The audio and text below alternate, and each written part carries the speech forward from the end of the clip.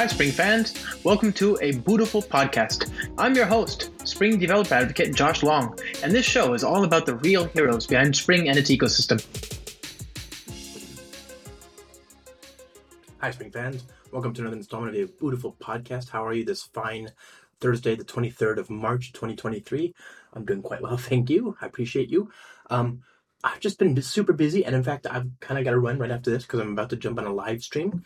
So let's just get this out of the way. A lot of cool stuff, as usual. I just finished an ebook. I think I talked to you about this all last week. You can get it at bit.ly/Spring Boot 3, all one word, -graalvm, graalvm ebook. It's a free ebook. All you gotta do is put your email and whatever, and you can. It's 50-ish pages, a little bit less than that, on GraalVM Spring Boot 3 AOT support. Check that out.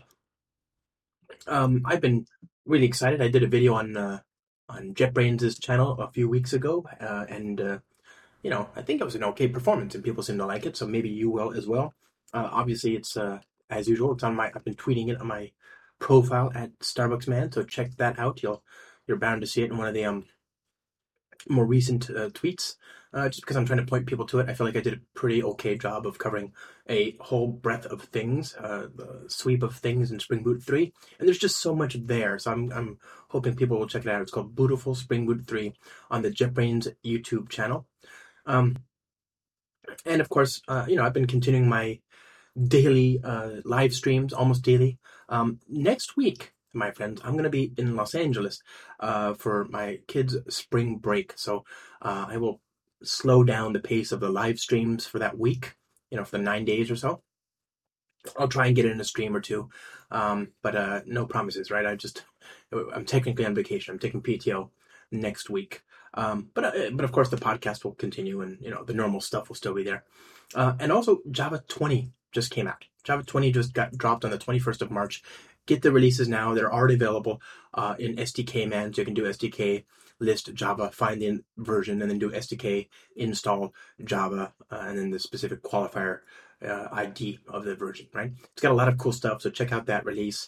And also, it's just been kind of like the day it released, we had the absolutely craziest wind and rain here.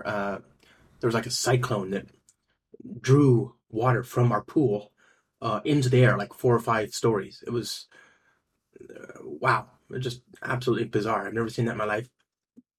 Also, I did a video over on the Spring Source Dev YouTube channel, right? My usual Spring Tips series. I did a video looking at Vaadin and Spring Boot 3, and I think you'll like it, so check that out as well. I'll try and put all the stuff in the show notes. As always, my friends, today is going to be a great episode. Today we talked to Mark Thomas. If I asked you who's one of the people that you probably don't know about who does more for the Spring ecosystem than, or as much for the Spring ecosystem as almost anybody out there, I don't know who you'd guess, but it probably wouldn't be Mark Thomas. Mark Thomas works on Apache Tomcat, which, if anybody's followed the story, the storied history of Spring, you will know is central to the rise of Spring. It enabled people to move away from application servers, and it is still, by default, when you use Spring Boot Start a Web, it is still the stack that you get: Spring MVC plus Tomcat, right? Apache Tomcat embedded. And while there are other choices, and while you can use Jetty and Undertow for a servlet stack, it's far and away the most popular choice to use Apache Tomcat. So Apache Tomcat's amazing. We love it, obviously. And I finally got the illustrious Mark Thomas to join me for an episode, and that's the episode you're going to listen to today.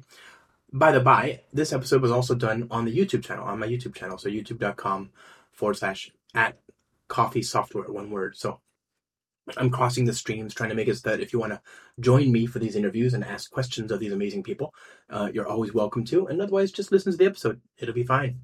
This one was a good one. I learned a lot. And, I've been following the story from the get-go, right? I've been using Tomcat for 20-odd years. And it turns out he's been contributing to Tomcat for most of that time. What a legend. So, friends, enjoy. Have a great day. And I'll see you next week.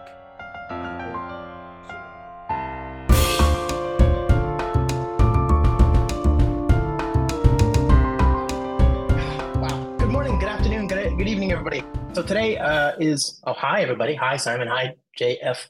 I don't know what JF stands for, but I'm sure it's good. Java Flight Recorder, JF, just without the R, right? Today we are joined by Mark Thomas, a living legend, a luminary. I don't know what's the right word. You're not quite. You haven't been knighted yet. No, definitely not. Which could that could happen. You're in the UK. That's a thing. You're not a saint so far as I know. I think you can't do that while you're live anyway. But you're definitely one of the all-time most important people in my ecosystem, in my world, in my career, certainly. Mark Thomas, everybody. I can't believe it. You're here. Yeah. So I don't butcher it. Please tell the people who you are and what you do and why they should care, and then we'll get into it. So as Josh says, I'm Mark Thomas. I'm a committer on the Apache Tomcat project, and I've been doing that for almost 2 decades.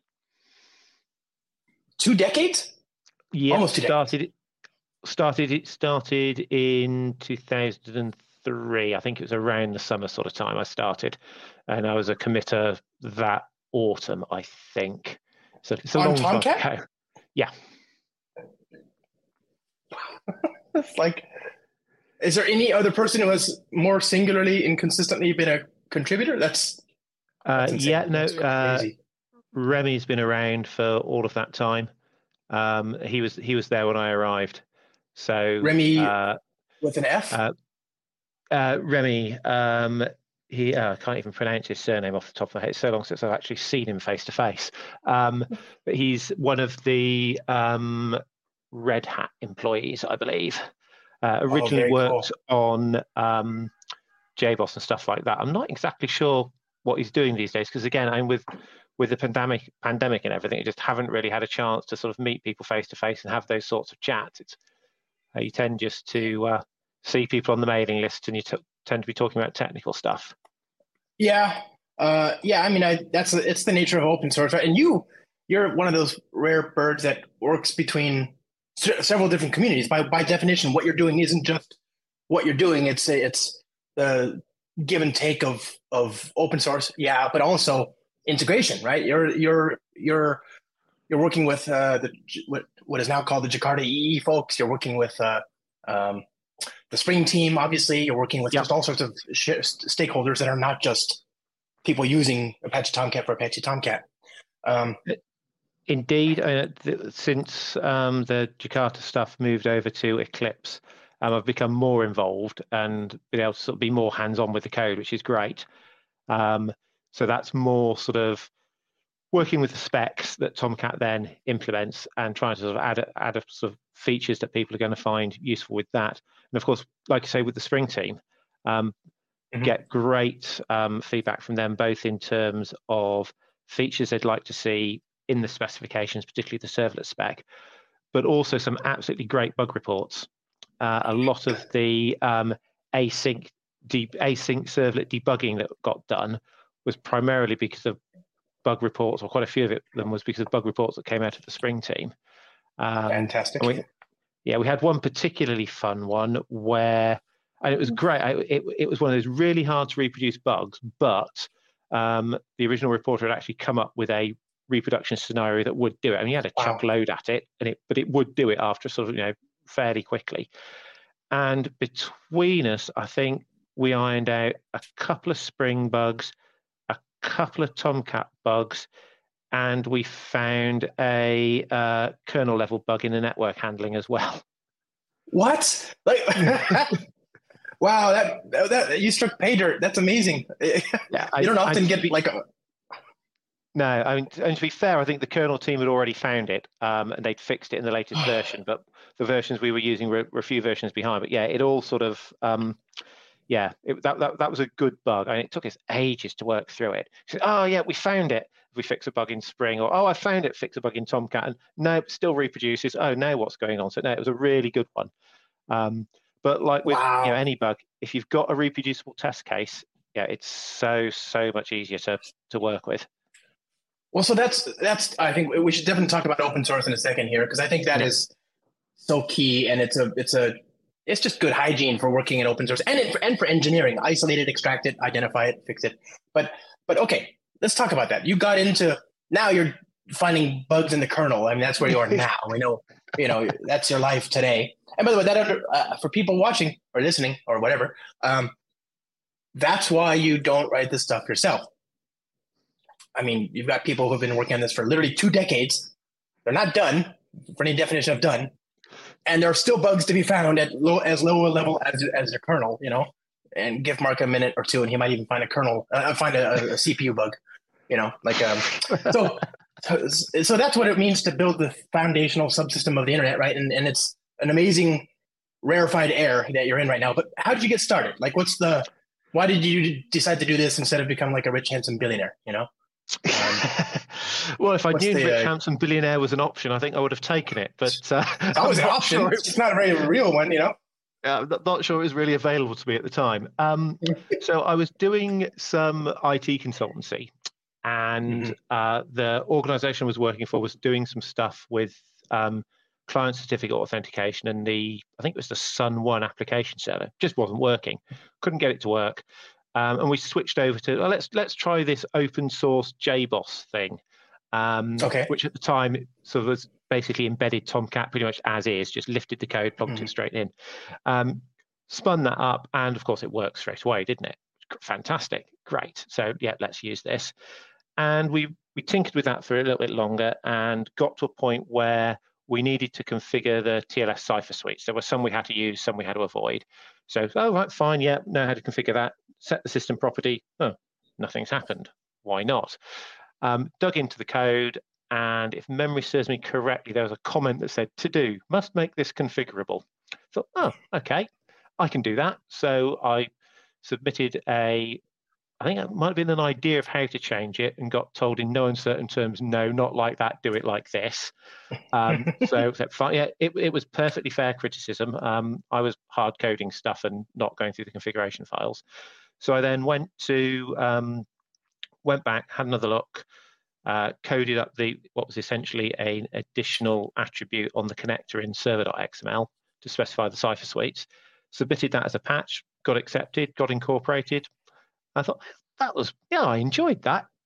I like problem solving. It's the sort of thing that I've always enjoyed, fixing stuff. So I thought that was quite good fun. Now, I've kind of finished with that for work, but there's all these. I think it's like 600-700 open bugs at the time. I thought, I don't really know any Java. I know enough to tinker and alter a few lines to get something to work. I don't really know Java at all. I hadn't really done much of it before. Wait, what were you doing then? I was just a general IT consultancy. So I'd done bits and pieces of software programming. Dare I say it, mostly in Visual Basic before then. Yeah. Well, there are exceptions to every rule. You are certainly one of them. So I hadn't really done much Java, but there's all these bugs. I'd enjoyed fixing the one problem. I was kind of looking for a technical hobby, something to do with an evening, that didn't involve spending half my salary on books from Amazon to read those. So I just essentially started working my way through the Tomcat bug list, sort of found one that I thought I could figure out, and then thought, well, okay, I figured that one out, find all the other ones like it, because now I've figured out that bit of code, I know how it works, the other one should be easier, and started off like that. Avoided class loaders like the plague at the time, because I had no idea how class loaders worked. It was just nobody does. No, it was magic at that point. Took me a while before I tackled my first class loader bug, but I worked my way through the series of bugs, and I spent quite a long time essentially fixing bugs, rolling releases, answering user questions, and just carried on doing it. And just because I enjoyed solving problems, really. Well, somebody even asked earlier, just a minute ago, how do I get into open source? Basically, like, how do I contribute to major open source projects in Java? And what you just described is everything. Yeah. It's as simple as, like, I can fix it, scratch my own itch. Yeah, pull down an issue. And what I've seen, it has to be something that you want to do. If you go and ask somebody to give you something to do, it feels too much like work. And for me, because I do it because I enjoy it. It's essentially was my hobby. until SpringSource came along and offered to pay me money to do my hobby. But it's got to be something you're interested in. It's got to be an itch that you want to scratch. So yeah, find a project you like to use. Find something you think needs fixing, and just dive in. Right. Yeah, talk to the community. If you've got ideas for improvements, definitely talk to them. Get some feedback. You don't want to spend months of your life on a pull request only to find that the community says, "No, we thought about that 2 years ago and we don't like it. No thanks." So yeah, talk to the community. Get involved. Find out where you can help. And it doesn't have to be writing code. You can answer user questions. You can help fix the documentation. There's loads of different ways you can get involved in open source. Yeah. And what you just described is also critical. Yeah. These don't come to the table with a 5,000 line pull request that nobody asked for, that improves things in ways that are just great for you and without any consideration of any other sort of ongoing trends or improvement or fault lines in the code base, without talking to the team. Definitely start small. And there was one on the Tomcat today. I think it came in over the weekend. Really simple fix. Just in an error message, we copied and pasted. There should have been one error message for requests, one for responses, and they've been copied and pasted. And they were basically both using the request object, and one should have been request, one should have been response. It was a one-word fix, but it was a useful fix to have. So you can start with little stuff like that. Start small, build up. Have a look at the open bug lists, see what you find interesting. But yeah, definitely, you've got to have that thing. You've got to want to do it. You've got to have that interest. It's got to be an itch you want to scratch, because if it isn't, it's not fun and you won't want to do it. Now, the other thing is it's got to be something that they want you to do, which is to say, yes, you need to make the case for your participation and your contribution. And that's why, again, what you did, I have an idea, talk to them, you interacted with them. Yeah. And only once you had their blessing did you go forward with a supported path, Yeah, I found a bug. I said, I want to fix this. How about doing like this? They said, fixing it, great. Like that, not so much. Do it like this. And yeah, it was nice and easy. I think you do have to be prepared to make mistakes in public. That happened. The first time I ever committed, I was sort of on 10. I must have checked about 10 times before I actually typed commit and pushed it to the repository. So I was absolutely paranoid about getting it wrong. These days, it's off. The CI will catch it if I get it wrong. Right. It'll be fine. And then my epitaph, let it be, he made mistakes in public. I like that a lot. That's great. Lots and lots and lots of them. Yeah. Okay. By the way, this is the other thing people don't realize is this is 20 years ago. So you're not even talking Subversion, maybe. You're talking CVS? Is this like a patch? It was CVS originally, yeah. CVS, right. Then we migrated to Subversion, and now Git. Yeah. I mean, it's just weird to think about a time before Git, but it certainly existed and it hurt. So when you talked about making an open source contribution back then, it's a far side different than what it is today, so much easier. Push a button, pull request, done.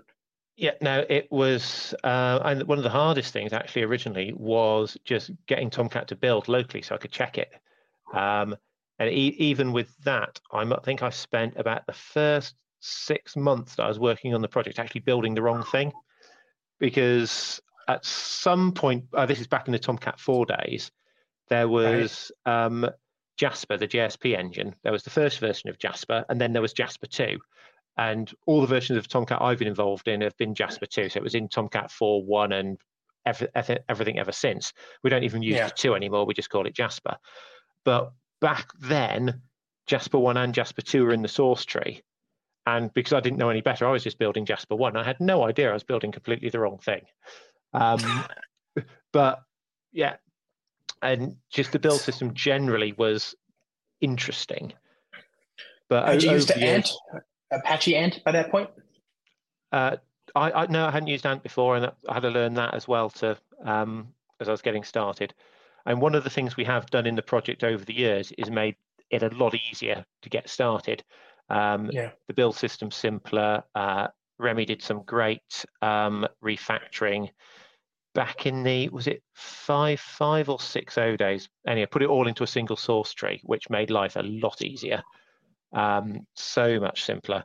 And then we've just automated things and improved things to the point now where releases are really simple. And there are lots of projects that you sort of, I don't really want to do a release. Oh, it's so much. It's a lot of work. It's a lot of effort. It's quite painful. Whereas, fine, I could comfortably do a release, in half an hour if I need to. It's not a great struggle. It's mostly waiting, to be honest. Push a few buttons and stand back. Pretty much. That's what it should be. So I just realized we gotta put the cart before the horse. What is Tomcat? I don't think most people are struggling with this, but just in case, for the 2 people in the world who just have never realized that they're using it, because I think there's actually, thanks to you, and we'll get to that in a second, thanks to you and the work that was done to make it so that we can embed Tomcat, there's a huge number of people these days who are using Spring Boot Starter Web and perhaps maybe don't even know they're using something called Tomcat underneath the hood. Like, I don't know, perhaps. What's Tomcat? Where did it come from? It started as the reference implementation for the Java EE servlet and JSP specifications over in Sun Microsystems. They donated it out to the ASF. I got involved in it once it was at the ASF, and it's an implementation of what was then Java EE servlet and JSP, what's now Jakarta EE servlet and pages. And at its simplest, it's a Java-based web server, but servlets and JSPs are different frameworks for producing web content. Servlets are essentially pure code. JSPs are a bit more scripty, but they boil down to exactly the same interface in the end. JSPs are more of a scripting interface on top of servlets, but it's just an API, one of many that you can use to write code to generate web applications, and it'll quite happily serve static content. But normally, if you're writing servlets, it's normally because you want some sort of dynamic content. You want some sort of business logic to be implemented somehow, rather than just serving up the static pages. So that's what it is at its simplest. And over the years, we've added support for WebSocket as well, so it supports that. And again, that's with originally the Java EE WebSocket API, and now the Jakarta EE WebSocket API. JSP had the expression language stuff split out, so that's in a separate spec, so we implement that too. And there's the delightful, now see if I can get this right, it used to be the Java Authentication Service Provider Interface for Containers, I think. JASPIC, yes, that sounds about right. Yeah. So Tomcat implements that as well, which is now just Jakarta authentication. But essentially, it's a way of plugging in different authentication providers. And there's an example on the Tomcat website, I think, of plugging in an OAuth provider. So you can plug in all sorts of things through that frameworks. And Tomcat implements all of those. Wow. And you've got a JNDI context in there, like a small one, but that's there. You have. That's part of being a servlet container. It's one of the things the overall platform spec says that you've got to provide. And we don't actually meet any of, and the platform spec, the full Java EE, Jakarta EE, whichever way you want to look at it, the full platform spec is more, I think it's about 20 or 30 specifications overall, and there are different subsets of those. There's the full spec, I think there's full profiles, they call them, isn't it? The full profile, the web profile, that there might be one or two others. But Tomcat's never really implemented one of those profiles. We've always essentially just been servlets, JSPs, and things that make immediate sense with that. So expression language came along, WebSocket came along, but we haven't really added anything else. So that it's a little bit of having to look at the platform spec and work out, well, which bits of the platform spec do we need to provide to support those specifications? And the JNDI context is one of them. It's probably the biggest and most notable one, to be honest. There's some stuff around annotations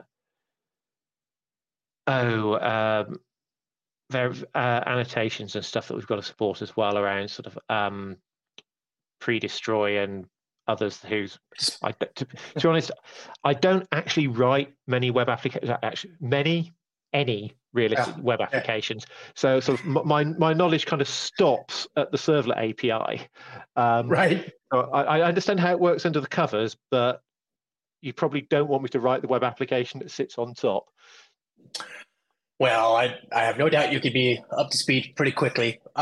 Okay, so the servlet spec JSPs, which boil down to JSPs, are basically, for people who don't remember, you write markup with some Java code intermixed, and there's a preprocessor or post-processor that turns it into a servlet, and then that gets compiled and run in the container.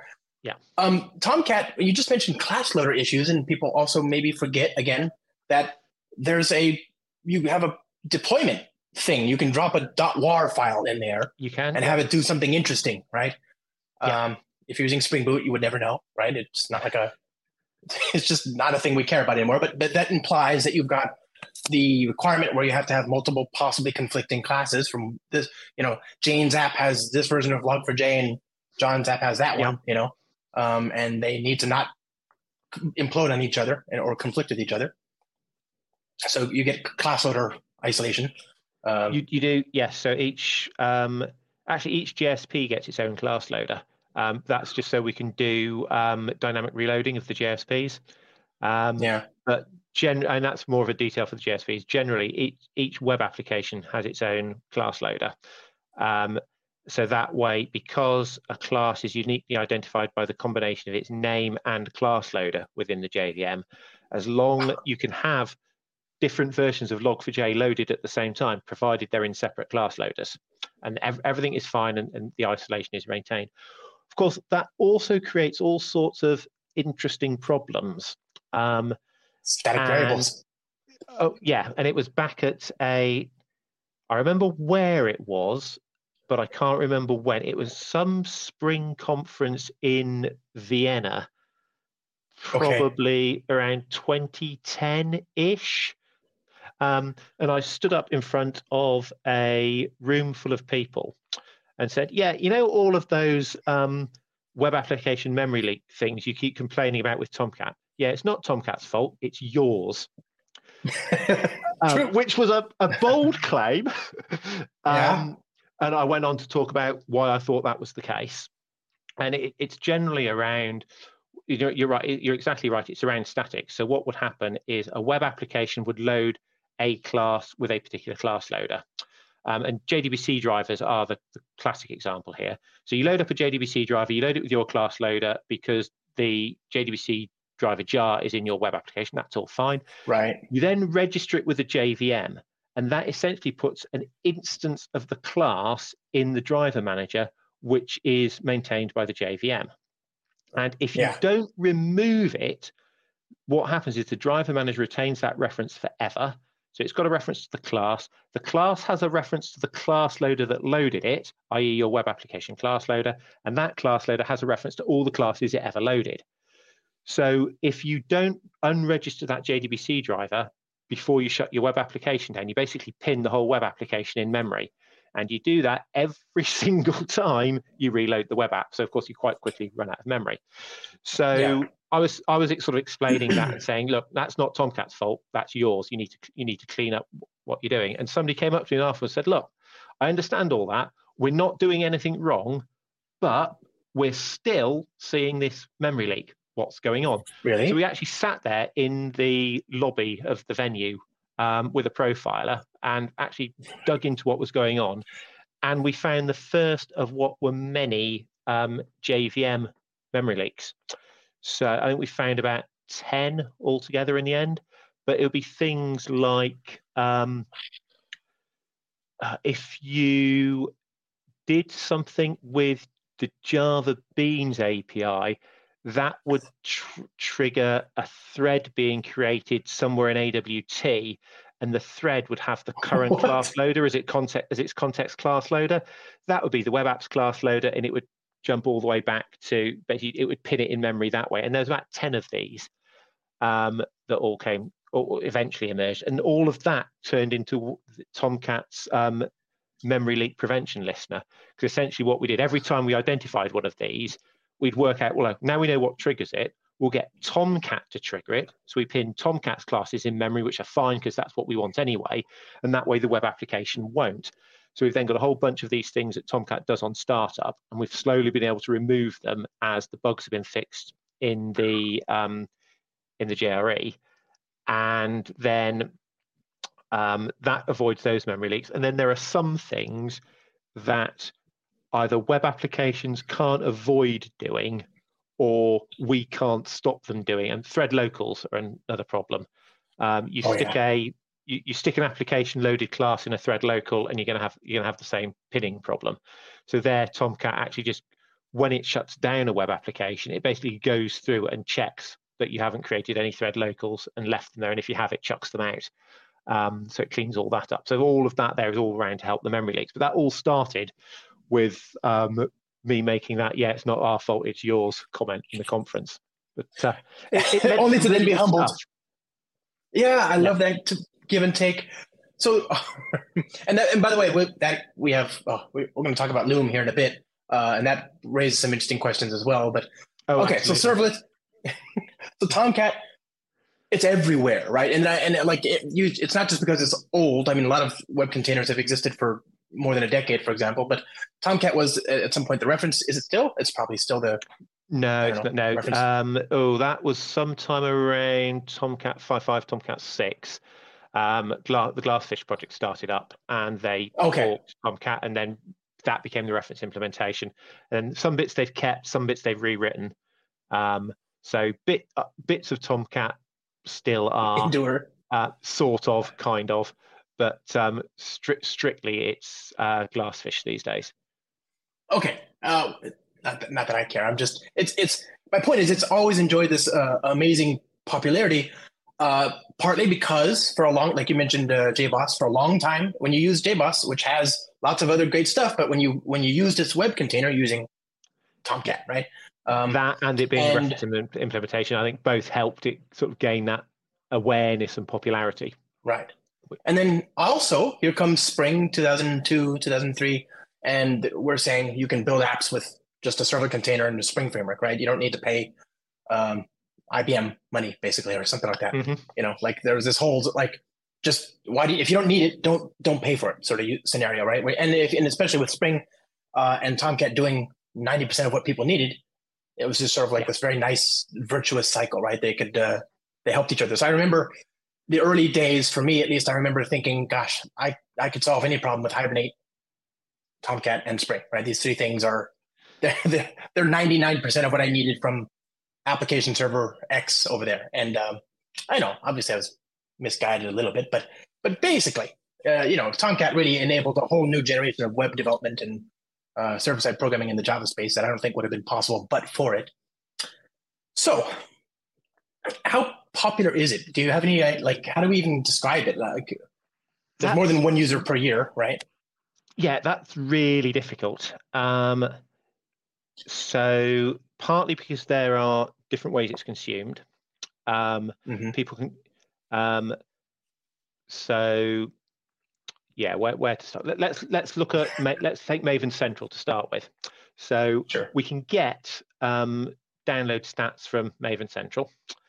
The difficulty there is trying to distinguish between what I might call genuine downloads to use it and the CI systems that are building on every commit. So it's quite easy to judge relative popularity, but trying to get absolute numbers of users there is actually really difficult because you just can't tell what's generating the load. I can tell that I think Tomcat 9 is still the most popular version, but the fact that there are hundreds of thousands of downloads in whatever period it is that really hundreds of thousands of different people using it, or is that 100 CI systems doing 1,000 builds? I just can't tell. Right. So there's that difficulty, and then from the ASF's perspective, for a long time we distributed all of our releases via a mirror system. Bandwidth was and still is to some extent expensive. At least it is when you're delivering the volume of data we're delivering. So we didn't host our downloads ourselves. We had hundreds of mirrors all around the world, and we had no idea what anybody was downloading from any of those mirrors. So again, we had no way to tell what was being downloaded. More recently, we have moved to a CDN and stats are available, but I must hold my hand up and say I haven't actually gone looking. Okay. It's I occasionally, you see these surveys of which servlet container is most popular, which one do people use, and yeah, Tomcat tends to do fairly well in those. But I tend to think of things more in terms of have I got questions coming in on the users list I need to answer? Am I getting bug reports? Are we getting pull requests? And if I've got enough to keep me busy, and I've got more than enough to keep me busy, I don't tend to worry too much about exactly how popular it is or isn't. More interested in fixing the bugs that people are finding, and if people have got requests for new features, looking at those and thinking, which of those make sense to implement, which ones are only got 2 people in the world that really want them. And actually, if it's not that big a change, it might get made. If you want 100,000 lines of code for 2 people, probably not. But if you're just talking a couple of lines, then we might just do it. And if we think if it looks like it makes sense, it could happen. So I tend to think of it more in sort of those sorts of terms. But certainly, we see all sorts of people using Tomcat. It crops up in all sorts of places where you least expect it. I quite enjoy sort of browsing the web and occasionally coming across an error page. Like, yep, I know where that came from. That's one of ours. So yeah, it is, and certainly Boot has played a large part of that. Lots of people, I think, are using Tomcat because they're using Spring Boot, and they've picked it up that way. And Spring before, I mean, Spring just naturally fit in a Tomcat. It was just a natural choice. Okay, I've got this standalone thing. I don't need the full whatever. I can just use Tomcat. It works fine. But so if you weren't embedding it like with Spring Boot, you had BEA WebLogic back then. I'm not sure if it's still the thing that's used by WebLogic today, but back then it did. Oracle Application Server, the Sun Java Enterprise Server, Apache Geronimo, SAP NetWeaver, all. Oh, and did I mention Geronimo? I mean, they all had like embedded Tomcats at a time. I don't know what it is these days, but it's just everywhere. It was just the thing you used. It was the web stack for most Java use cases 10 years ago. Certainly, one of the big containers, I can't remember which one offhand, is still using Jasper, the JSP engine. Because when I broke something, as you said, I got yelled at by them. So we fixed it. But it's and actually the JSP engine is an interesting one because I know Jetty's now using the JSP engine from Tomcat. Nice. That big commit, and that was a nice example, I think, of open source cooperation. You'd think that Jetty and Tomcat, big rivals, but no, not at all. I mean, we worked together on the servlet spec, and when Jetty said we're looking at adopting Jasper, but these are the things that are stopping us. These are the changes we need. Will you make them? Yeah, sure. They were sensible changes that made it easier to integrate Jasper into any servlet container. So happy to. So Jetty's now using that, which is nice. But it's the Apache Tomcat team has been nothing if not friendly. We try. I can be grumpy sometimes. And again, that's the great thing about open source. If you are grumpy, it's there on the internet forever for people to see. But I try not to be. I forgot about Tom EE. Absolutely, that's another huge driver, I'm sure, for Tomcat use. It's just everywhere. Like at least that when it's in the name, it's like, oh, okay, you're using Tomcat. But it's ubiquitous as can be. So okay, so Spring Boot. Spring. When did you become part of the big old Spring family? Like, how did you go from servlets to Spring? That was 2008. So at that point in time, I think SpringSource had just bought a company in the US called Covalent that was providing Tomcat and HTTPD support. Mark Brewer and those folks, our old friends. So that bit of what was then SpringSource were looking to expand their Tomcat support. So they approached me, and the short version of the conversation was, "We want to pay you to do your hobby." Followed me, like, what? So I can work from home. You'll carry on paying me broadly what I'm getting at the minute, and I get to do my hobby. And essentially, my job description is go and do whatever you think is best for Tomcat, which I didn't quite believe that was what was on offer, because it just sounded far too good to be true. But it was. That's exactly the job offer. So I practically bit their hand off in August 2008 and started working then. And essentially, while SpringSource has been bought by VMware, spun off into Pivotal, pulled back into VMware, and who knows what's going to happen to us in the next 12 months. Nobody knows. Indeed. My job description pretty much throughout that time has remained the same. Go and do whatever you think is best for Tomcat. Which is it's great. I love it. Best job in the world as far as I'm concerned. Couldn't be happier. And we've always felt very lucky to have talent like you on board. But you mentioned Covalent. That's another thing. I don't know to what extent this is true today, but there was a time when we also had a large footprint, we were doing a lot for just HTTPD, Apache. Yeah, HTTP, I think that's sort of the actual thing. Yeah, and we're still. I know we so VMware as a company, we still have a version of HTTPD that we provide for customers, but I think our overall involvement in that has sort of reduced over time. I don't think there's quite as much interest in HTTPD as there is in either Tomcat or Boot or TC Server, which is basically VMware's repackaging of Tomcat. So it takes Tomcat, it puts some nice management scripts around it, so it's easy to manage large number of instances. Because to be honest, that's one thing that Tomcat's. We provide all of the plumbing for you to be able to do that. We don't actually make it easy, or we could make it easier, but TC Server does. So there's a name I haven't heard in a hot minute. Is TC Server still around?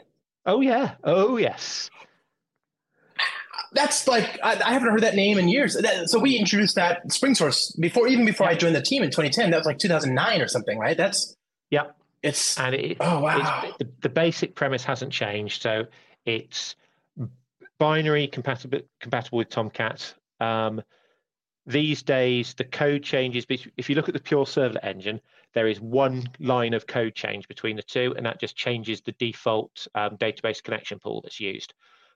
Because the Tomcat ships with 2, and the default one doesn't have as much JMX monitoring as the other one, so we just switch it to the other one because our customers like to have JMX monitoring. Fine, but the rest of the servlet engine is bit for bit identical to Tomcat, and then what TC Server puts around it are those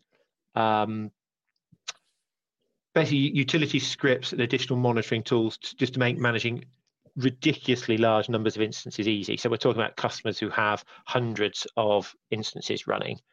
So you really want to have scripted commands to create an instance, remove an instance, upgrade an instance, downgrade an instance, and all of TC Server makes that a lot simpler whilst retaining that binary compatibility with Tomcat. So that's one of the things I do spend a little bit of my time doing, is just sort of keeping the TC Server runtimes up to date and occasionally answering user questions.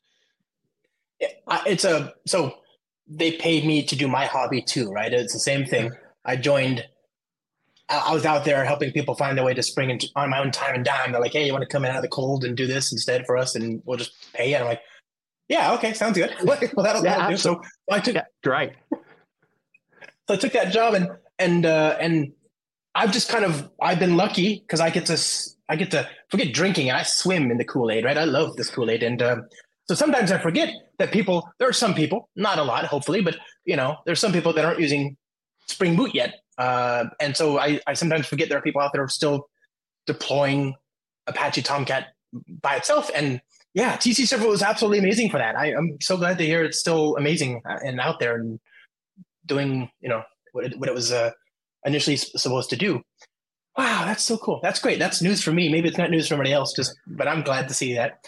Okay, so Tomcat is everywhere. It's ubiquitous. People built. There was also one from Mule. Do you remember that one? They also had a Tomcat plus bundle thing, whatever, Cat or something. I think it was called the MuleSoft one. Yeah. Right. Yeah, and then for a while.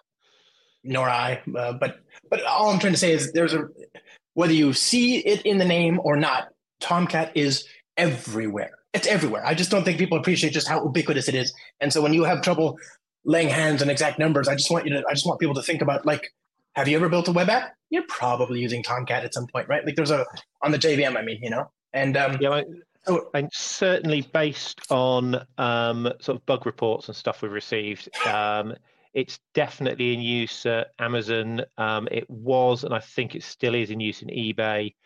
Wow. Then I think one of the pizza companies I think was running their websites off it. I forget which one. There are a bunch of newspapers in the UK that were running their websites off it the last time I spoke to them. So it's all in all sorts of places, all over the place. Everywhere. And even if you don't, and that's the other thing is sometimes you might get it's proxied. It might be going through a proxy, but it's the web server of choice for the actual dynamic response that gets then cached and whatever at the proxy layer, Yeah, so even if it's not a direct point of contact. Yeah, and these days I think the sort of web infrastructure is getting so much more complicated than just here's a server with an IP address, I'll start serving stuff. Right. Yeah, there's a whole bunch of stuff you might want to do. It could be as simple as just putting a reverse proxy in front of it because you want some additional features that proxy has. You might have a whole CDN system in front of it, and then there's all sorts of complications going on. But yes, right at the back end, if it's Java based, then there's a good chance that Tomcat will be involved. Right, and so that was true even before Spring Boot came around, right? And Spring Boot now, actually, you think about it, the first GA release would be 1st April next year. The first 1.0 GA release 10 years ago, 2014, right? So it'll be 10 years next year since the first GA. We announced the 0.4 release, I think it was, this year, 2013, 10 years ago. So Spring Boot it's going to be big one day. You just watch and it's one of the incredibly useful parts of it is that when you do public static void main, you get a web server. Now that wasn't always possible. I always think this is one of those examples of where Tomcat just bowing to pragmatism and being just a generally great open source player just sort of changed the world. How did we get this embedded sort of experience? Yeah, there were lots of conversations for a while that went along. It usually went along the lines of, well, I can embed Jetty. Why can't I embed Tomcat? And the answer was, well, you can. It's Tomcat itself is essentially you take the startup class for Tomcat, and that basically tells you how to embed Tomcat in any Java application. But it didn't make it easy. So at some point, and it's so long ago, I forget when. I can't even remember which committer it was. I know it wasn't me. They sat down and they sort of produced the first pass of this Tomcat embedded, which was essentially a Java class that made embedding Tomcat really simple. It was create an instance, set a few properties, start it up, job done. And it had never been quite that simple before. So that sort of started off the embedded, and then actually what I think grew it a lot was I was thinking around that sort of time we really should do rather more unit testing than the not very much we were doing at the time. It might even have been quite close to none. So yeah, having embedded made writing unit tests a lot easier. So I started writing unit tests using it, and that's kind of having embedded was the seed that enabled us to grow all the unit tests we've now got. So that was a part of it, and that also, in writing those tests, sort of highlighted, if you want to do this, it'd be helpful if you had a convenience method for this. So that sort of expanded the API a little bit to make it more widely usable. And then Boot picked it up and sort of provided a bit more feedback on the API and also on packaging. So the reason it's packaged the way it is at the moment is largely driven by Boot saying, well, from our experience, most users will just want this bit, but some users will want to be able to add that bit or that bit or that bit, but they want to do it individually. So that's why we've got the core bit, and then you can add in JSPs, you can add in WebSocket if you want them. So that was another good example of sort of being able to get the feedback from the Spring team. As what the Spring community is one of the biggest users of Tomcat. So having that access to that feedback is incredibly helpful to sort of steer us in the right direction when we're trying to make those sorts of decisions. So it all sort of grew from that. But I can't really take any of the credit for the development of that. That was all other people's ideas. But that's the great thing of open source. It's rarely one person. It's always going to be a community effort. Right. Oh, sure. It's amazing the things that people sometimes just drop on our plate and say, hey, this is the thing you were lusting for, and you didn't tell anybody. Somehow I've done it for you. It's just here, have a win. I love open source. It's okay. So Spring Boot, it's been the default. Now Spring Boot, it's a framework, so open for extension, closed for modification. Although it's open source, so you can modify it. But you can plug in different bits if you want. You could use other embedded web servers, but Tomcat, it works fine. It's fast. It scales. It does everything under the sun. The code has I just pinned a comment a couple minutes ago when you were talking about unit testing. So that said, after the number of years that Tomcat's been in development, its code quality must be immaculate, which I suppose is a logical conclusion, right? You'd hope, but I must confess I've lost count of the number of times we sort of had a bug report. And I've sort of tracked down the root cause, and I'm looking at it thinking, which numpty wrote this code? What were they thinking? Of course, you then do a git blame. That'll be me, won't it? Oops. Oh well. Can't win them all. Yeah, and I think the code quality has, improved. So if you go back to when I joined, I mentioned those 700 bugs. So over the time, that was 700 open bugs. So over the time, I started essentially chipping away at those, and that number got down to 0. Quite a few years ago now, probably heading towards, might even be a decade ago. I'd have to go and check. But the position we're in now and have been for a really long time is that when we do a set of Tomcat releases, there will not be any unresolved bugs. Enhancement requests are a different thing, but there won't be unresolved bugs unless it's the sort of bug that we haven't got a reproducible test case for and we can't figure out. So if it's one of those, it sometimes breaks, but I don't know why. Yeah, there might be one of those or possibly two of those. There's never more than that loitering around. And sometimes those turn out to be bugs and sometimes they turn out to be application errors. But in terms of here's a bug with a test case that I can reproduce, that will be fixed before the next release. And we've been doing that for quite a while, and we've been doing monthly releases as well. And that's part of the reason we updated the release scripts I talked about, so monthly releases could be nice and easy. But in terms of code quality, we do close all of the bugs before we tag the release. And it's generally that's sort of the last thing I look at the end of 1 month, beginning of the next. Right, what bugs are open that I need to fix? Right, let's fix those so we can tag stuff and get it out. Right. Of course, what that sometimes means is just as I'm finishing up, a new bug opens that actually takes me a week to fix. And yes, occasionally I think those have slipped into the next release, but they're so close to the tagging point, they don't really count. But if we know about it at the end of the month, it'll be fixed in the next month's release, definitely. But we've been able to do that for a long time now and just keep on top of those open bugs. And I think that does help in terms of reliability and stability. Of course. Well, And it means that Tomcat can ride the wave of whatever circumstances dictate, right? So right now, I think we're if we in 10 years we're going to look back at this moment in time in the Java ecosystem and just say, wow, we survived. Like it was crazy right now. There's just so much stuff happening that impacts the foundational layers on top of which everything else is built. So Java itself is moving now. Every 6 months we get a new version of Java. Spring Framework and Spring Boot now, I suppose in part to align with that progression are also now 6 month releases, right? Or is that just Spring Boot? I think it's just Spring Boot maybe. And then like you said, Tomcat's moving every month, and you've got GraalVM, you've got things like Loom, which looms over us. We got Jakarta EE, which is not Java EE, which is not J2 EE. And yet they are, right?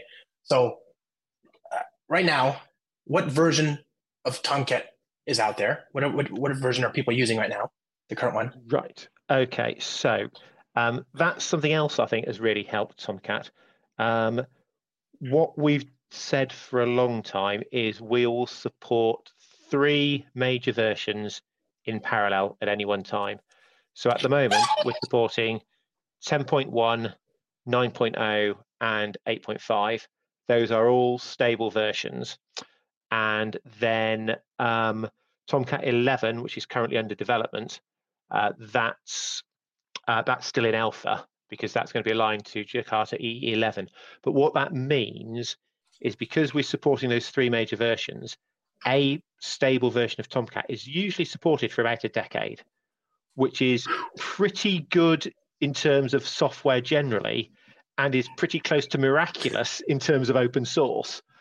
So, Tomcat 8 will have been supported for a good decade by the time it reaches end of life next year.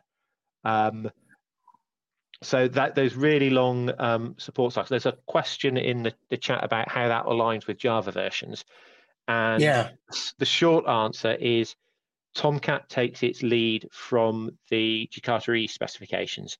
So each major release of the Jakarta EE sets a minimum version of Java to be used for that. So for ages, we've had an off by 1 problem. So Tomcat 7 ran on Java 6 or higher, Tomcat 8 ran on Java 7 or higher, and so on. It all then broke around Java 9, Java 11. But at the moment, Tomcat 9's on 8, Tomcat 10.1 is on 11, and Tomcat 11 is currently on Java 17, because we will definitely stick to LTS versions, but there's a TBD whether or not that moves to Java 21 at some point between now and the point it becomes stable. And the big driver for that, I think, is going to be whether Loom is out of preview in Java 21 or not. But that is also a TBD. So yeah, we've got those. Those are the 3 major versions of Tomcat. And we do support those 3 in parallel. And I think because we see companies are generally a lot happier to update to a point release of Tomcat than they are to update to a major version, even though the backwards compatibility is pretty good. There's still concerns about the risks. Yeah, so that they tend to like sticking on the point releases, and the fact that it's supported for so long means they can realistically do that. You know that if you start a project on Tomcat 10 now, you've got a good 8-9 years of support left, and we've got a track record of doing it. It's not just something we said yesterday that we will do. We've got a track record of doing that all the way back to Tomcat 5, possibly even Tomcat 4 if I go and check the dates. I can't remember. So it's not just something we say, it is something that we have demonstrably been doing for at least the last decade. And have every confidence that we will continue to be able to do that in the future as well. And just because you're nice, that's phenomenal. Okay, so that brings up an interesting question, which is if Tomcat moves to, so is it to take it, would you like optionally support Jakarta EE11 and the Java 21 baseline, or would it be like a hard requirement that all apps using Tomcat for Jakarta EE11 would need to now, when I'm talking about here is Spring, would Spring now need to, I don't even know, is that a thing we have to have? That's probably an interesting conversation. It's the answer is that it depends. And it's really what the platform, Jakarta EE platform setting the minimum as 21 is saying is that if specifications want to use features, they can use any feature that's available in Java 21, but they can't use anything beyond that. However, if a specification doesn't use any of those features, it's possible that it could still stick to an earlier Java version. And if all of the specifications that Tomcat, essentially it comes down to what's the minimum version of Java that can I compile the APIs with.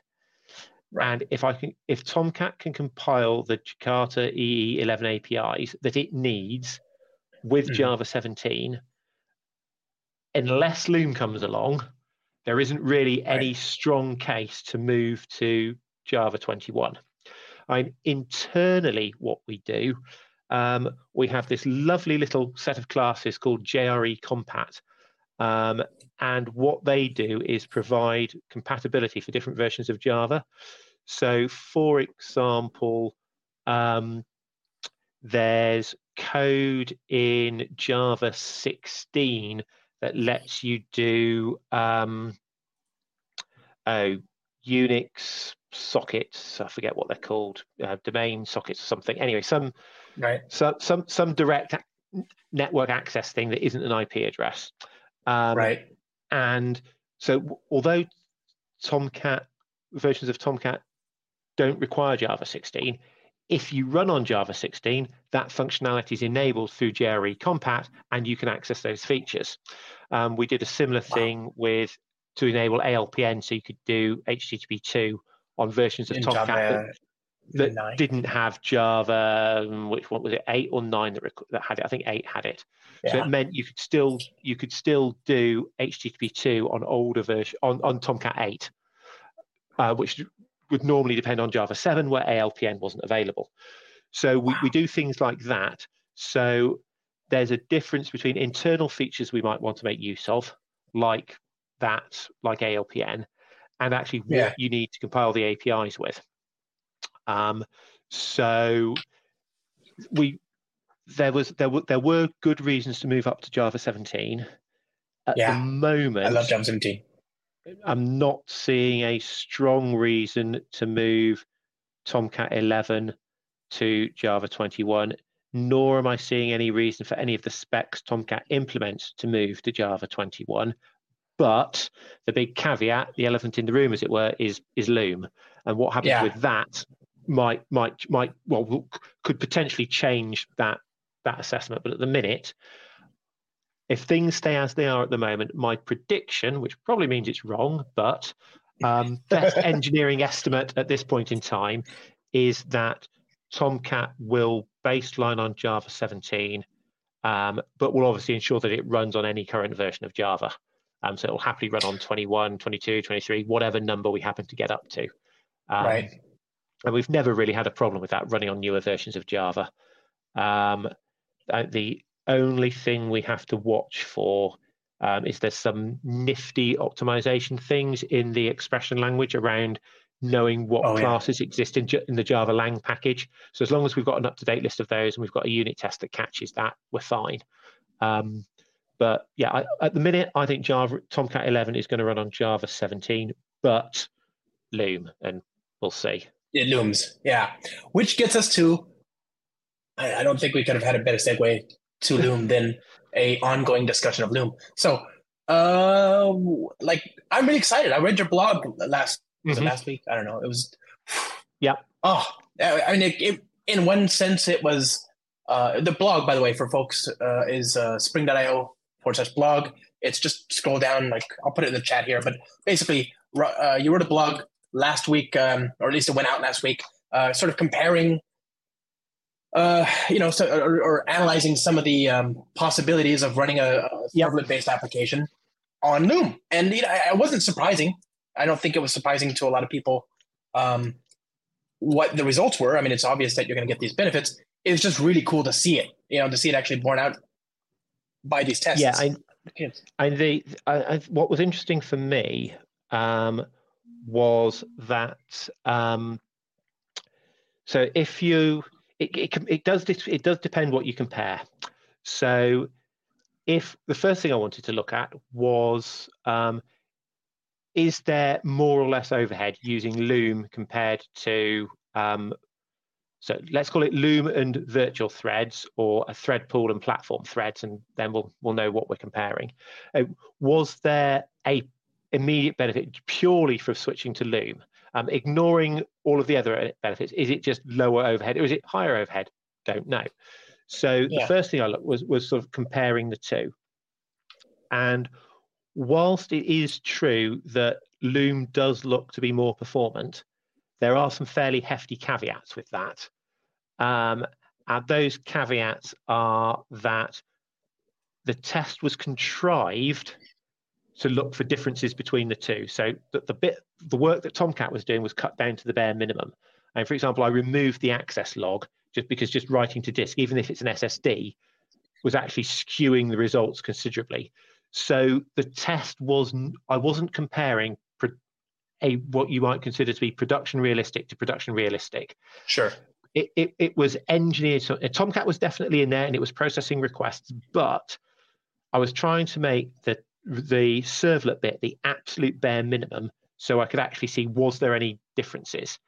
And with a very simple Hello World servlet that spat out about 256 bytes and didn't really do anything else, there was a difference. And at its most extreme, it was about 25 microseconds that Loom was faster. Now, yes, it was faster, but 25 microseconds really isn't very much. And in terms of, is a user going to notice that? Not a chance. To be honest, a large proportion of, I think, web applications aren't going to notice that. However, and it's a big if, you're running millions of requests pretty much constantly, and they're all really, really, really quick, over time, that difference will build up. You will save CPU cycles, you might even save some server hardware, you will save energy. There are benefits there, but they are pretty, compared to the overall magnitude of a typical request, they're pretty tiny. The other thing that was interesting in those results was that the performance of the thread pool actually got worse when you gave it 2 threads rather than 1, which was a bit of a shock. That's what I'd expect it to about double. A Loom, you give it 2 threads, you get about double the throughput. The thread pool, the throughput actually went down. So that was interesting. And then that throws in all of the usual fun and games of, as soon as you attach a profiler to anything when you're talking about those sorts of margins, the profiler overhead just blows your results out of the water. You can't see a thing. It all gets quite entertaining. So with a word for it, with careful use of the profiler, doing sort of the bare minimum, sort of trying to see what was going on, and a little bit of very carefully written logging just to see where the delay was happening. What it turned out was the delay was essentially getting threads in and out of the pool, and the queue that is used for that isn't as good at handling sort of that sort of concurrency compared to the queue that Loom happens to use for its queue of work. So there are things you could potentially do with thread pools to use a different queue. Possibly, I hesitate to say tweak the one we've got, because the one we've got is essentially lifted directly from Doug Lee and the Java util concurrent. Okay. And I do not rate my chances of improving on what code he wrote very highly, to be perfectly honest. What I might be able to do, though, is that queue is essentially a generic queue, whereas we only need it for a specific use case. So what we might be able to do is cut out some of the functionality we don't need and possibly shave some overhead that way, maybe. But it's big if. Yeah. Big if, and it's only 25 microseconds at the outside. So it's not that high on my list. But so the performance isn't my main concern. It's more my scalability. How many requests can I handle per second? I thought Loom would help there. Yes and no. It depends what you're comparing. So Hello World. in terms of Hello World, not much difference. Okay. But because Hello World is a little bit smaller, that 25 microseconds does become obvious. Once you start to get to larger responses, you don't really notice it. And also the problems with concurrency that you see with the thread pool. By the time you get up to 4, 8, or 16 concurrent threads, most of those problems have disappeared. They're right down in the noise again. So Loom and the thread pool are about the same. If you take it further and go beyond the point where you get to the point where you have more threads than you have cores available on your test server, then Loom appears, at least in my results, to handle that situation slightly better, but is still only slightly. And let's be honest, you're in a position where your server's overloaded anyway. So the fact that Loom does slightly better in a bad situation is interesting, but the server overall is in a bad way, and you really need a second server to spread the load anyway. So there's small improvements there. Yeah. Now, in terms of where there are huge benefits are if you have code that is largely blocking. So if you're using standard servlet blocking I/O a lot, then what Loom will give you is much more scalability in that case. Because Loom essentially auto-magically, without you having to do anything, turns that blocking into non-blocking. So you instantly get scalability because you don't have platform threads sat in that doing that blocking I/O. Loom basically releases them to go off and do other interesting things. So if you're in that situation, yes, big scalability improvements. If you've already come against that problem and you've said, actually, right, we need to fix this, and you've either used servlet async or you've used Reactor or a similar library, there are other libraries are available. Sure. If you're using some form of non-blocking, there doesn't appear to be much benefit in moving to Loom. Its performance isn't particularly worse. It isn't particularly better. It was actually there. Sometimes I did a test comparing servlet async solving the same problem as Loom plus blocking, and sometimes Loom was better, sometimes servlet async was better. And that might even have been, I was doing a reasonable number of tests to try and get something that was statistically reasonable, but I wouldn't say hand on heart those results were statistically significant. And they were pretty similar. So there's not a huge amount there. One of the things still to look at is if you've got if you've written async code, is there any benefit to essentially you've written the same non-blocking code that Loom's got? Is there any benefit to effectively rewriting that in such a way that actually you get Loom to do the non-blocking bits and you remove the non-blocking complexity from your code? And I did a little experiment with that in Tomcat, and the results doesn't appear to be, but I really need to go back and do it properly and sort of repeat the tests and ensure that I actually get consistent results. But overall, it seems to be that Loom gives you comparable results to switching to servlet async, reactive programming, or pick your non-blocking framework of choice. It is what Loom isn't is some JVM magic that will give you even more scalability than that will already give you. So if you've already switched to non-blocking, I don't think Loom is going to make it significantly better. To be honest, I'd be surprised if you could measure the difference in most cases. Yes, there are always some apps that run better one way and some apps that run better the other. We saw that with Tomcat over the years has had different connector implementations, and you can write tests that work better with one non-blocking connector than the other quite easily. It doesn't necessarily mean that one's better than the other. It's just that particular application is suited to the way that particular connector happens to do things, and a lot of it's to do with timing and whether things end up going back into the pool or can get reused straight away. Does stuff get inlined? Does it get sent? Does it have to spin up another thread to do it? And yeah, there's lots and lots of variables, but overall, it looks like Loom and async are comparable. Where you get benefit is simplicity, because I would much rather write blocking IO than I would non-blocking.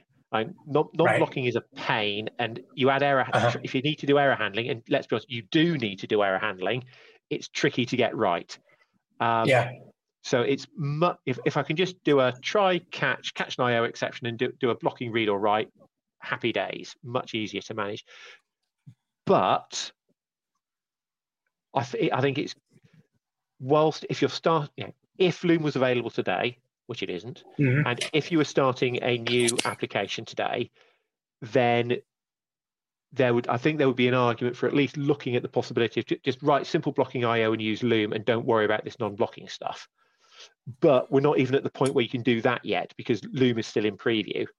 Well, I sort of wonder if the use case is, hey, I've got these older apps that are written against Tomcat and using the servlet API, and they're not using servlet async, and they're using, like you just said, these blocking IO sort of use cases. Loom will let that scale. Yeah, massive scalability. Yeah, give it wings without having to rewrite or embrace the reactive stuff. And how hard is it? You did tests. You just said Loom is not available, and yet you've done tests with it, so it's clearly possible to swap it in. Is it just a thread pool, an executor? It's the way we do it in Tomcat. There's a Loom module in the source tree that you can look at, and essentially it's a very, very simple executor implementation that when it receives a task, it just spins up a new virtual thread and says run it. So there's no pooling. Pooling virtual threads is utterly pointless. So Tomcat just spins up a new virtual thread and fires it off. One caveat that probably is worth mentioning is if applications are using things like thread locals, those might not give you the benefits you're expecting with Loom. It depends exactly what you're using the thread local for and how you're using it and where you're using it, and so there are things where it will work quite happily. If you're using it as a way of passing context around across APIs where you can't otherwise pass context, you should be fine. There is potentially a small performance hit with Loom and thread locals, but it's not too bad. However, if you're using thread local as a proxy for what's effectively CPU core cache, then that's not really going to work with virtual threads. And you really need something else. Before it was 1-to-1. You wanted to have only 4 cores, 4 variables, 4 pieces of data. Yeah, well, it wasn't even that. I mean, in Tomcat's got a thread pool of say 200 threads.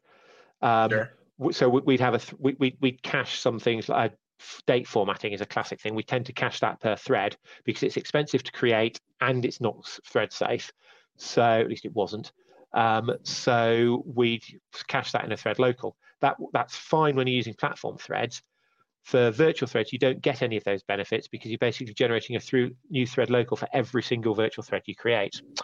So some of those benefits we don't get. So you need to look at that. And the other thing you need to look at is synchronization. One thing we needed to change in Tomcat before we could actually get Loom up and running was that to avoid all sorts of horrible bugs that were a complete pain to debug, we basically put a whopping great big sync block around processing a request to ensure that only one thread could ever process a request at one time. We didn't ever want 2 threads trying to process the same request at once. So that basically put the entire processing in a sync, and Loom does not work well if a Loom thread got stuck in that big sync, it would just stay there. It couldn't swap it out again because of the sync. So what we had to do is just swap that sync for a lock. It was like a 2-line change. It was easy. But by swapping it for a lock, Loom is able to swap out of a lock and then swap back into it later. So you're saying synchronized parenthesis, whatever. It depends how you use short-term syncs. that you're not expecting to be held for very long are fine. They won't cause any problems for looms. It's syncs you're holding, synchronized blocks that are there. You're in for a long period of time. That's where the problem will be. What you really you were saying sync, and I was like, is that you meant synchronized blocks? That's what you were saying. Yeah, sorry. Yeah, synchronized blocks. Sorry. What you really want to avoid with Loom is you do not want to be doing blocking I/O within a synchronized block. If you do that, you will not see the benefits you want to get from Loom. If you avoid that, you should be fine. And I say with Tomcat, once we've moved that one sync, it was synchronized block. It was easy. So the first use case of you're passing context around from API to API, like Spring Security, like where we keep your current authenticated user, that should be okay. Yeah, that should be fine. Ooh. Yeah. I'm sure the Spring team are well aware of all the potential implications of this here. But that kind of stuff. I'm sure they are, because I've had quite a few sort of Loom discussions with them, and one of those discussions was around synchronized blocks and whether there were any problematic ones. And I know they've removed several. They're not aware of any anymore, but if any are identified, then I'm sure they'll address them. Spring team's pretty responsive to that sort of stuff. And they've been doing this for years. It's not just Loom that precipitated a lot of this. It's reactive in general. We've just removed a lot of like blocking synchronized bits in the code base over the last decade or so, writ large. I also, you were talking about how the access log that reminded me of something the good Dr. Sire, our friend, the good Dr. Dave Sire, said, which is that he noticed that where there is no non-blocking implementation, Loom added no value. So, for example, there's no NIO files. There's async file channels, whatever they're called, but they're not NIO. There's no what's that word? For Socket IO, you have what's it called? Polling, you know what I'm talking about? Polling. Yeah, well, it's a thing where you can get notified based on when it's time to write. Right? Yeah. Polling. Yeah, that's with async. There's async, but that's not the same as non-blocking file IO on the JDK, right? He probably knows more about that than I do, to be perfectly honest. I tend to worry a lot about the IO and how that works. I've spent a long time looking at Tomcat's IO layer. The file system I haven't, and Tomcat generally doesn't need to use the file system that much. Access logs, well, we take care to do stuff like that outside of what you might call the critical path of the request. So the request should have gone back to the user before we write the access log. But yeah, that's always going to be potentially tight. And of course, the other problem you've got is you've got to synchronize it, because you can't have multiple threads writing to the access log at the same time. Otherwise, you'll get all your messages mixed up.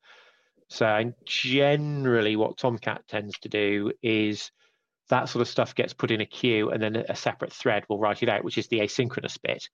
But what that essentially means is you've got to allocate a platform thread to go and do that writing. But yeah, it's just, if you want access logs, that's kind of the price you have to pay. And they are incredibly useful when things go wrong. So yeah, you do. Yeah, and it sounds like you were in a situation just a minute ago, the way you were describing it. You don't have your access logs. You can't profile it because that skews the results. You've got your Schrodinger's performance, bug or whatever. Yeah, you had to pull all sorts of tricks out for that. And the one that seems to work for, if you can identify the block of code where things are going wrong, even if you don't know exactly what it is, if you can identify that block of code, what I found can often work is, rather than putting debug log messages in the middle of that block and messing up the timing and then you can't reproduce it, what has worked more often than not is just stick the data you're interested in a local variable, hang on to it until you've got past the block that's interesting, and then log it. So you're doing slightly delayed logging, but you're still getting all the information you need, and it's a heck of a lot quicker just to copy that value into a field than it is to actually write the log message. And that seems to work. And that was one of the tricks I used when I was trying to track down where the loom delay was. But yeah, once you get to those sorts of timing issues where you've got really high load and everything's really quick, as soon as you attach a profiler, it all starts to go horribly, horribly wrong often. Just because it's just the slightest bit of overhead offsets the timing, and then it just stops. You can't reproduce it. You can't figure out what's going wrong. Those are the bugs that I normally sort of score in a sort of, that's going to take weeks to get to bottom. You get there eventually. It just takes a long time relatively. Well, Mark, you get there eventually. Most of the rest of us just leave issues for you to figure out. Like, thank you so much for all that crazy stuff you're doing for us. What is so we talked about a potential future with Loom. It's coming. We just don't know when. And that's I get why they're keeping it a little close to the vest, because they don't want to release something that's whatever. It looks finished. It feels like it's pretty close to finished. I don't know. Maybe they got even more magic they want to do, and I thank them for that. But in the meantime, there are certainly some things that are landing soon. Can you tell us about what users of Tomcat might expect that'll delight and surprise, that they may not have otherwise been aware of in the last year or two or year ahead? That's put me on the spot. Sorry. You'd think I'd have a list of these ready to reel off. What have we been looking at? So everything, it seems. Yeah. So trying to think. Tomcat 11 is coming. I'm going to cheat, and I'm going to bring up the changelog in another window. Okay, you should. Like, I think that's the power of open source. It feeds you right back. One of the things I've gotten from this discussion with you is that people should definitely be upgrading their versions of Java. That's the other thing, is like, you've got a great backwards compatibility story here with Tomcat, and you can use whatever version of Java is supported by the distribution of Tomcat you're using. But why? Just move to Java. You should be on Java 17 at least today, I think. Just Josh. And 21 is coming out. 20 is coming out this month, March, as we record this month. Later this month, it's coming out. Java 20. I mean, blows my mind. We were talking about Java Tomcat 6 used Java 5, right? And I remember those days. I remember using Tomcat 4 in production, and now here we are, a couple decades hence. Let's see here. Right. So what is it? So I've got some questions. Oh yeah. I'm still trying to. Is that? That's not what I was expecting. We got a good question here. I'll just speak to that while you're looking. What is the difference between a web server and an application server? Application servers purport to provide a bunch of extra middleware, things like messaging and so on. It's things that could have otherwise been done by a framework like Spring. I generally think of it as the difference between static and dynamic content. If somebody says web server, I'm expecting it largely to serve up static content. If you say application server, then I'm expecting some sort of functionality, whether it's ordering stuff online or filling in an insurance form or a bug tracker or something. It's that.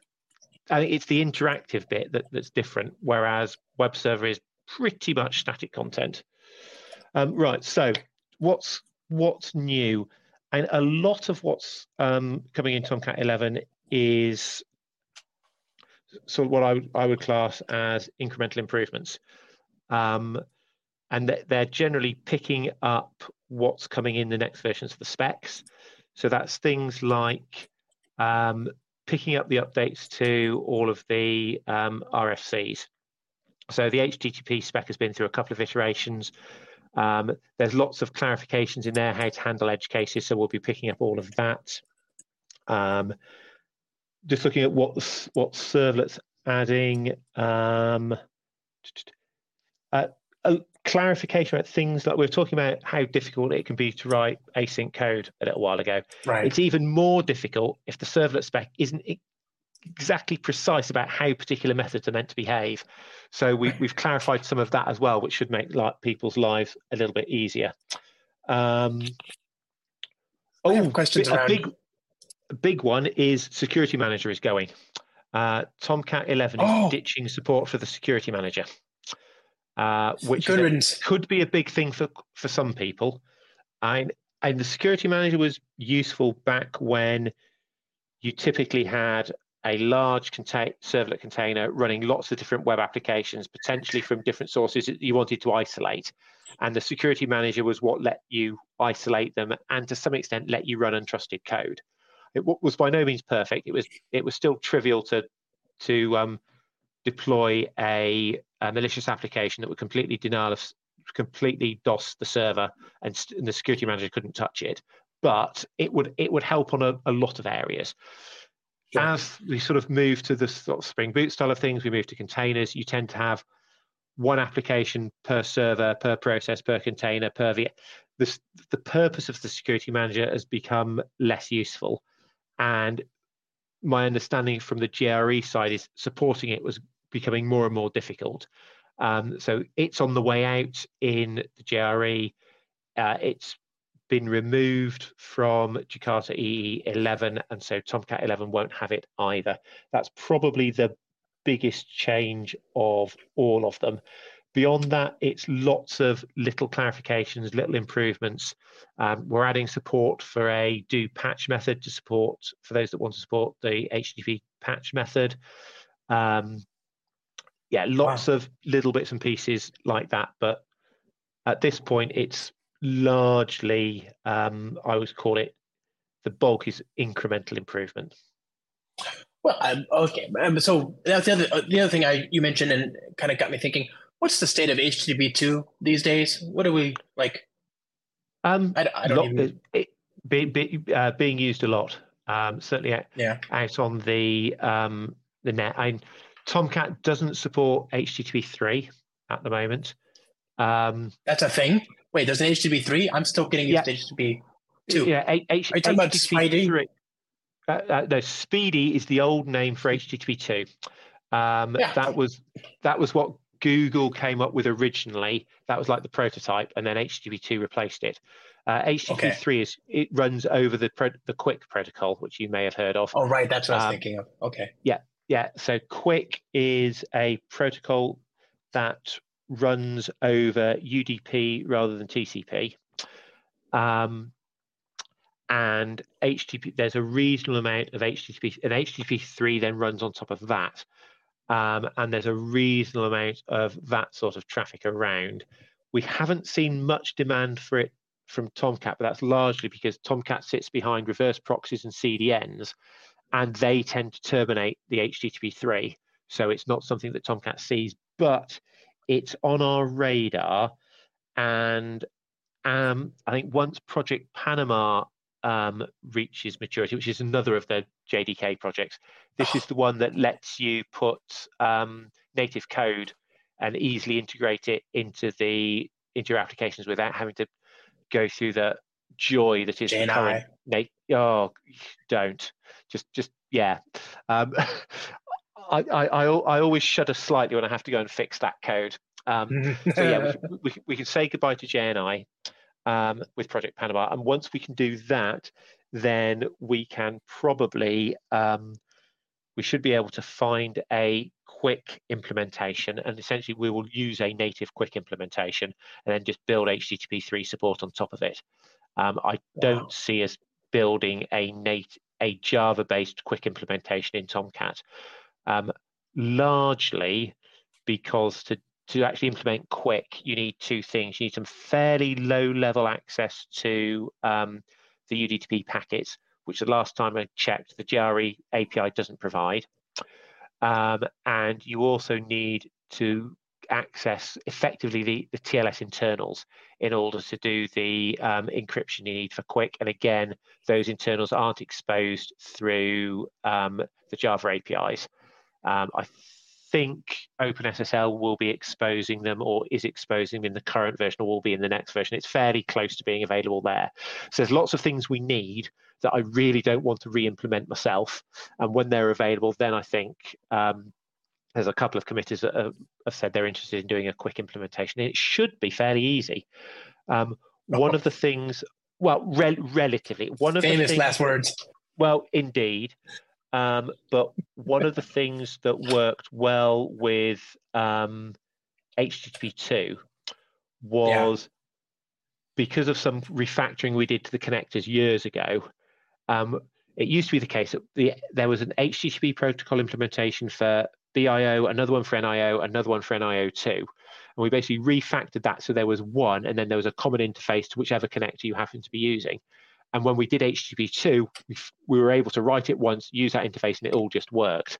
So hopefully HTTP3 will be broadly similar, and we won't need to write multiple implementations. But effectively, Quick will just become another connector that will sit underneath. Wow. Actually, it's going to have to expose a few more things than that. But yeah, Quick might be a little bit more entertaining, but broadly, we should be able to do that. But that's very much waiting on those other components being available. And that in turn is, I think, going to be great for, if you're in Springland, you'll consume it from the usual configuration. Yeah. You'll just pick it up and it'll be there, and you'll get the benefits without you having to do too much. Mark, you're a legend. I cannot believe I got 90 minutes of your time after hours, after you'd already done your day's work serving the community. As we wrap up, is there anything else we should know? First of all, anything we forgot to get to? I think we've covered all the good stuff. No, we're good. Okay. Thank you. And are you on the internet? And if so, do you want to be found? And if so, where can people find you? I'll always be found via the Apache mailing list. Any sort of Tomcat questions, head over there. If you've got a user question, ask it on the user's mailing list. We'll be more than happy to help. I wasn't talking about for. That's great for customer support. Do you have like me personally? Yeah, I don't tend to hang out on the internet like that. Social media and me don't really. I've never caught the social media bug very much, and the bits that I do tend to be for Tomcat. So if you see me around on the internet, that's generally where I am. So if people want to catch hold of me, that's usually the best way to get hold of me. My Apache email address, markt@apache.org. That will always reach me. Wonderful. For 20 years, apparently. That's amazing. And if you do ask me a Tomcat question that way, I will almost certainly punt you straight back to the user's mailing list. The way it should be. Yeah, definitely. But no, it's been great. I've really enjoyed it. Thank you very much. Thank you very, very, very, very much. Everybody else, thanks for joining. Have a great day.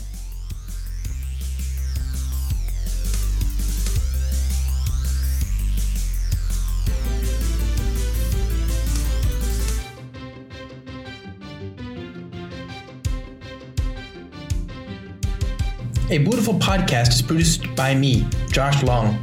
I do these podcasts because I believe that everything we do in software is for and made better by people.